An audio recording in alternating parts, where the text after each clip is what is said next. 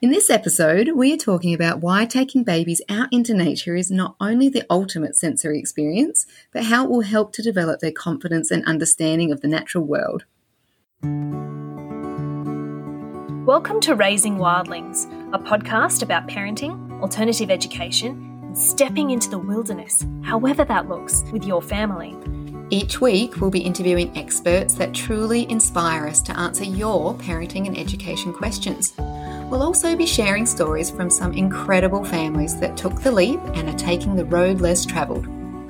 We're your hosts, Vicky and Nikki from Wildlings Forest School. Pop in your headphones, settle in, and join us on this next adventure.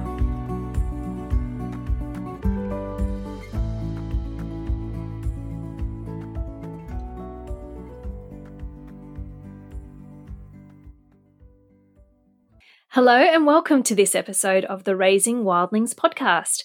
We're your hosts, Vicky Oliver and Nikki Farrell. But before we start, we'd like to invite you to follow the Raising Wildlings podcast on your podcast platform of choice. And we also absolutely love seeing your takeaway moments. We love resharing those so that we can get more children outdoors more often. So today we're talking about babies and nature. Babies are natural investigators. You only have to spend a short amount of time with them to see that they are curious little scientists, experimenting with everything they can get their hands on to make sense of the world. And being a parent of a baby is like seeing the world again with brand new eyes. I just remember when I started to see the world through the eyes of my child, it made me see the world all over again. The intricacies, the really little details, the things that can really excite a baby started to excite me. So it sort of reignited a passion in just slowing down and taking notice of things. That joy and wonder and awe and presence. We do get a lot of inquiries about when is the right age to start taking our children out into nature. And our response is the same every time. Children are never too small to experience the benefits of being outside. It's built in our DNAs. Our ancestors spent most of our waking hours outside in the natural world. And I will add, there are plenty of people around the world that still spend their waking hours with their children in the outdoors. We're really hardwired to respond to nature in all of her glory. But specifically, the benefits for babies to start being outside are really important for us to discuss because we obviously get this question for a reason. So why do we need to make nature time a priority for babes in arms? There are so many benefits. So let's first chat about them, Vicky. Yeah, so I think one of the really amazing ones we've touched on a little bit before is that they're actually being in the dirt. There's bacteria in the dirt that stimulates our immune system. So as much as it's counterintuitive, I think, for modern day parents to think that getting dirty is actually good for us, but it actually is. And there is this idea that now that in modern day society, we are a little bit too clean. We clean everything down. We sterilize everything. We sanitize everything because we are worried about bad bacteria, bad pathogens and diseases. But there is a flip side to that because everything in nature is in balance. So whilst there are bacteria and pathogens that can be bad for our health, there are also bacteria and other microscopic organisms that help to boost our immune system, to stimulate it, to make sure that it can cope with anything that comes its way. And not just our immune system. On that reminds me of an article that was in the New York Times, I think last year, about doctors that were prescribing probiotics that had bacteria from soil in them because the children in New York weren't getting enough dirt in their diet. And then it's been proven to boost mood because the microbiome, when it is healthy, increases serotonin. So a good gut microbiome equals good mental health. And there's also been a couple of other really interesting studies about children who live on farms and things like that having really strong immune systems. So there is a lot to be said about actually allowing our children to experiment in the dirt. So I love that saying, to summarize that point, a little dirt doesn't hurt.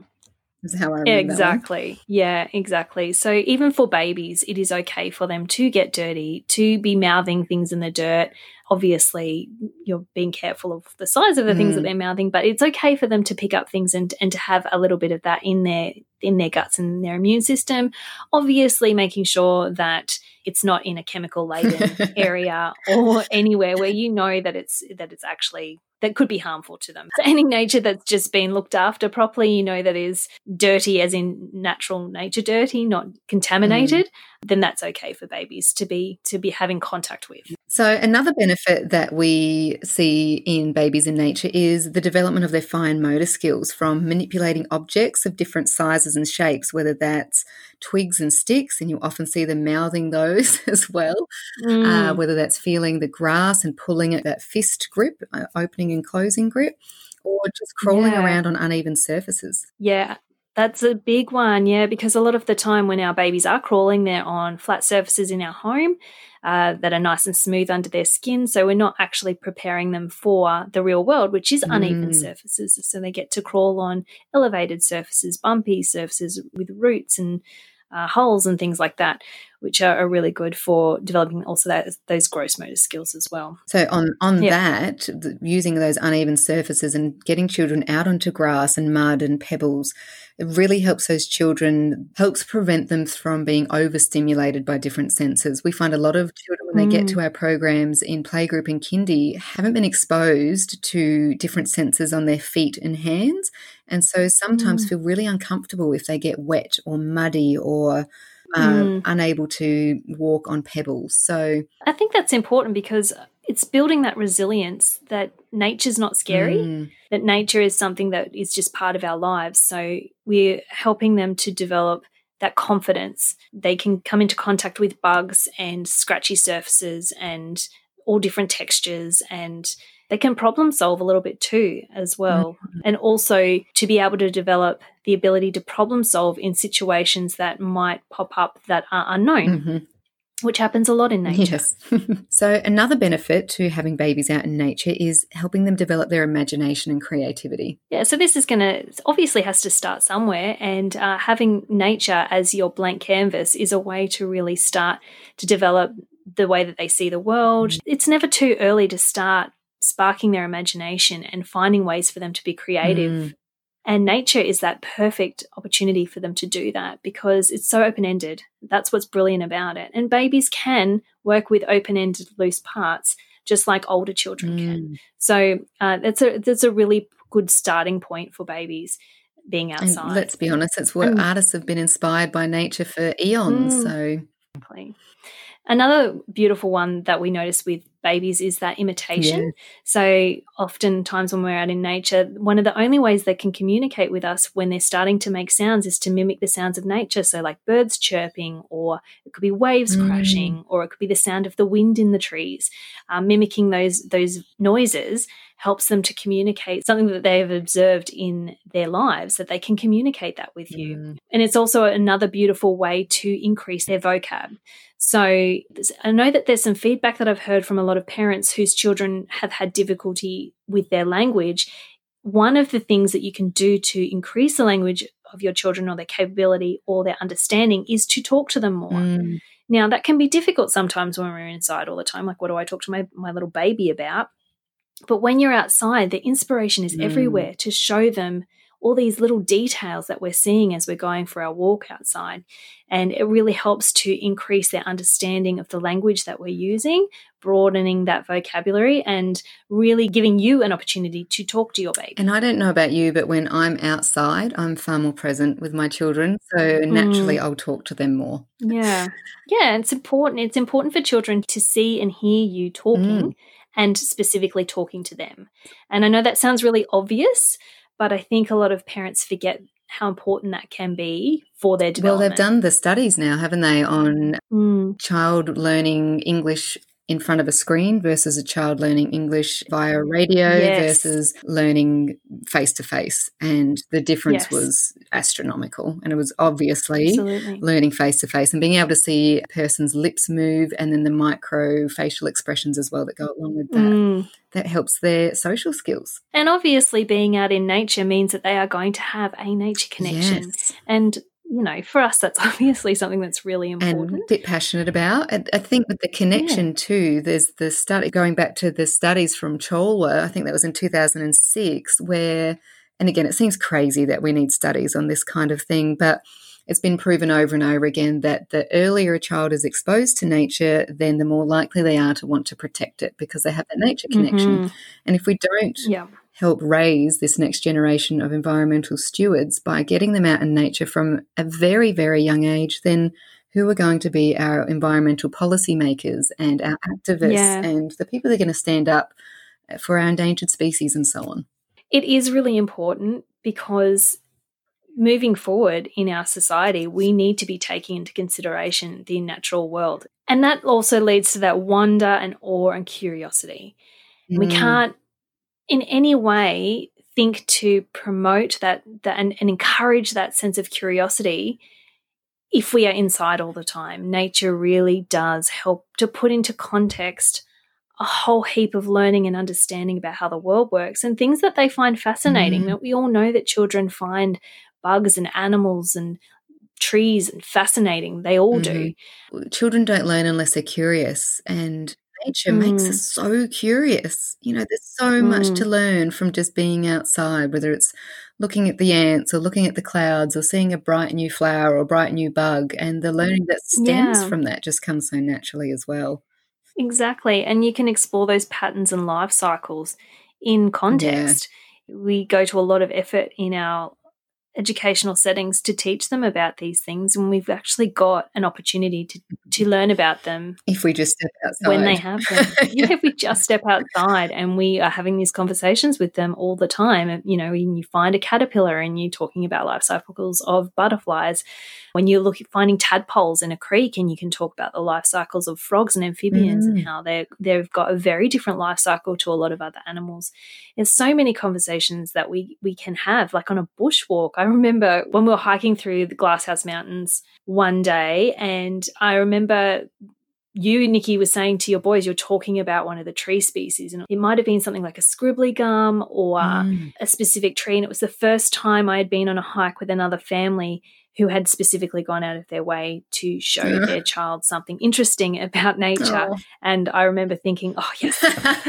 It's funny because I remember going to our very first playgroup with your oldest daughter's birthday party, and she mentioned something along the lines of, look, there's an osprey. And you said, I wonder what it's looking for. And she was like, carrion. And I was just like, what 3-year-old?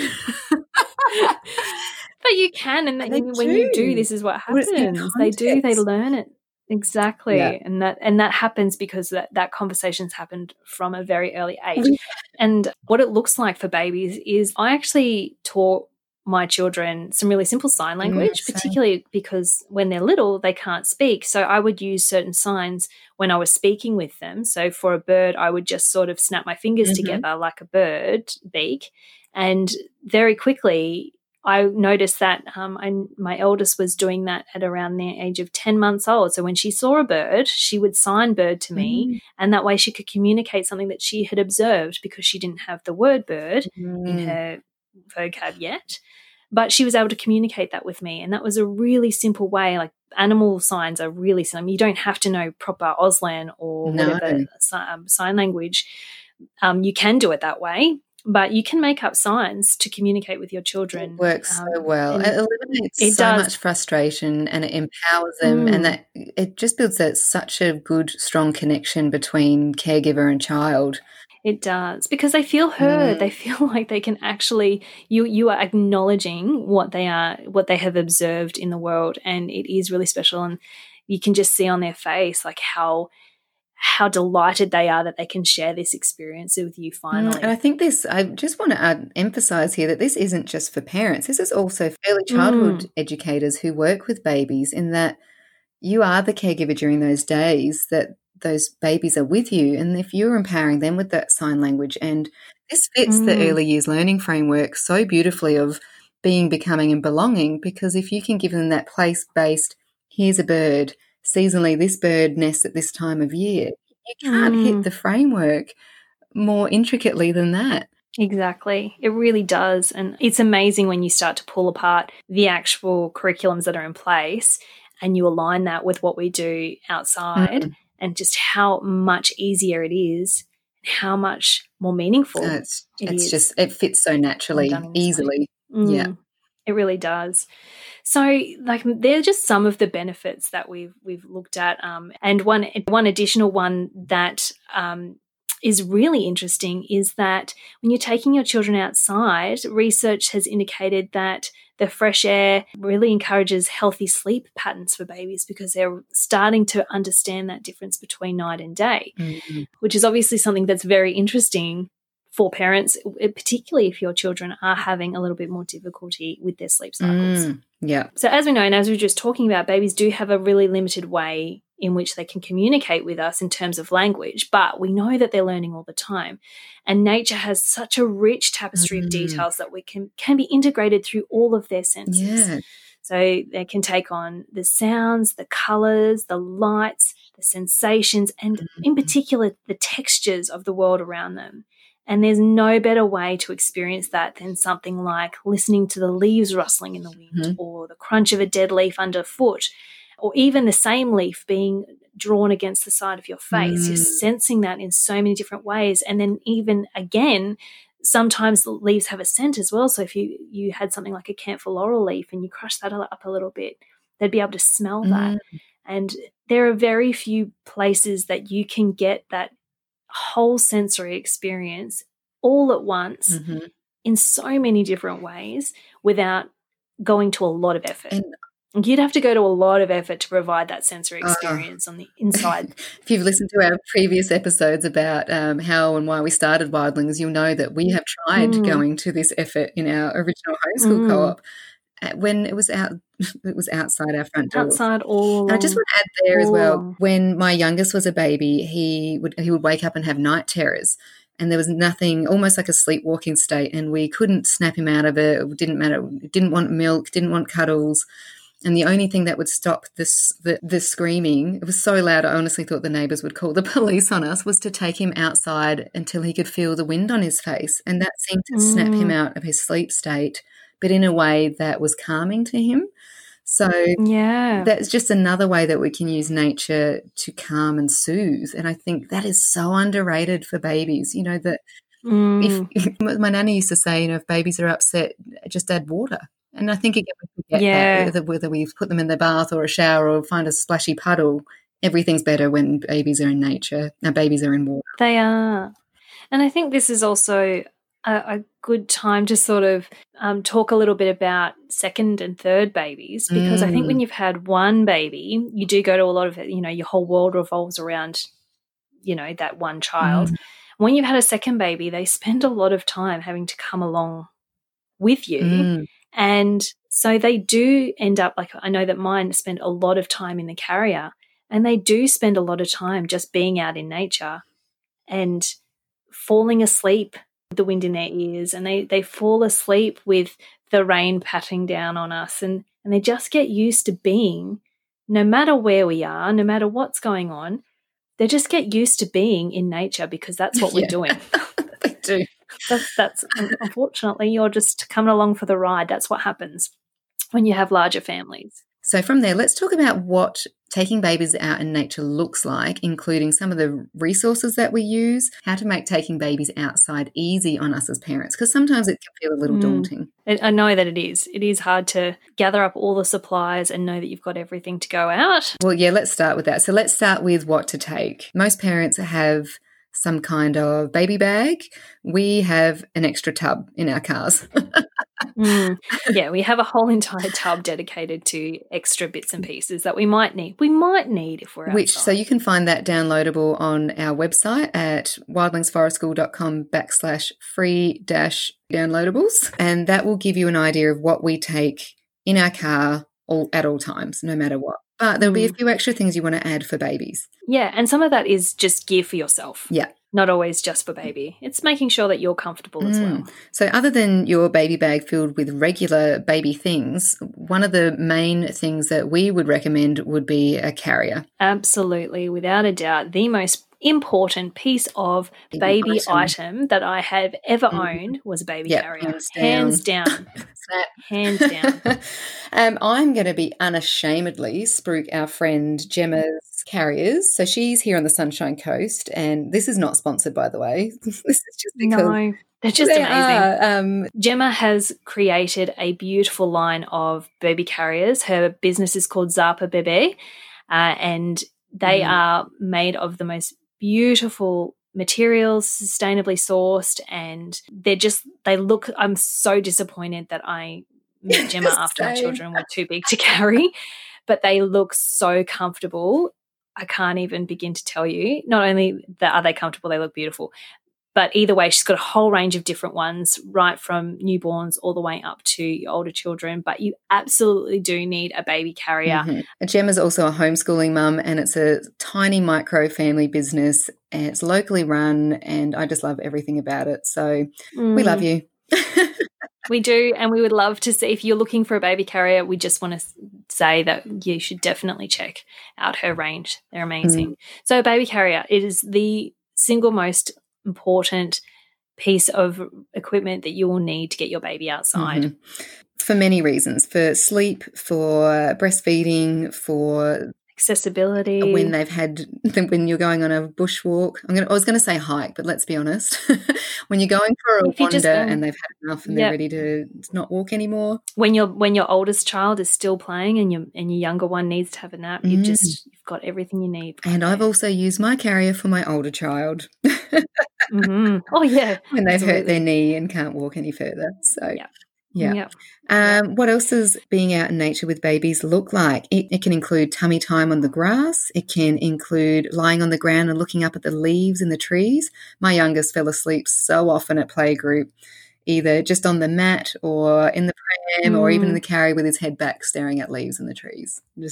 Yeah, which is another great piece of equipment to add to your list, is to make sure you've got a decent picnic blanket, one that often has a waterproof backing on it, so that you can put it down and have somewhere that you can sit, particularly if it's muddy or boggy, because a lot of the times we'll go out on a beautiful day the day before it's been raining, but you still want somewhere comfortable to sit. It's still okay to be accessing the mud and the grass and all of that sort of stuff, but also nice to have somewhere to put your things so that they're nice and dry. So many of these activities are so simple. So taking children, as we said, just adding water, taking them with their bare feet in streams and puddles and other bodies of water.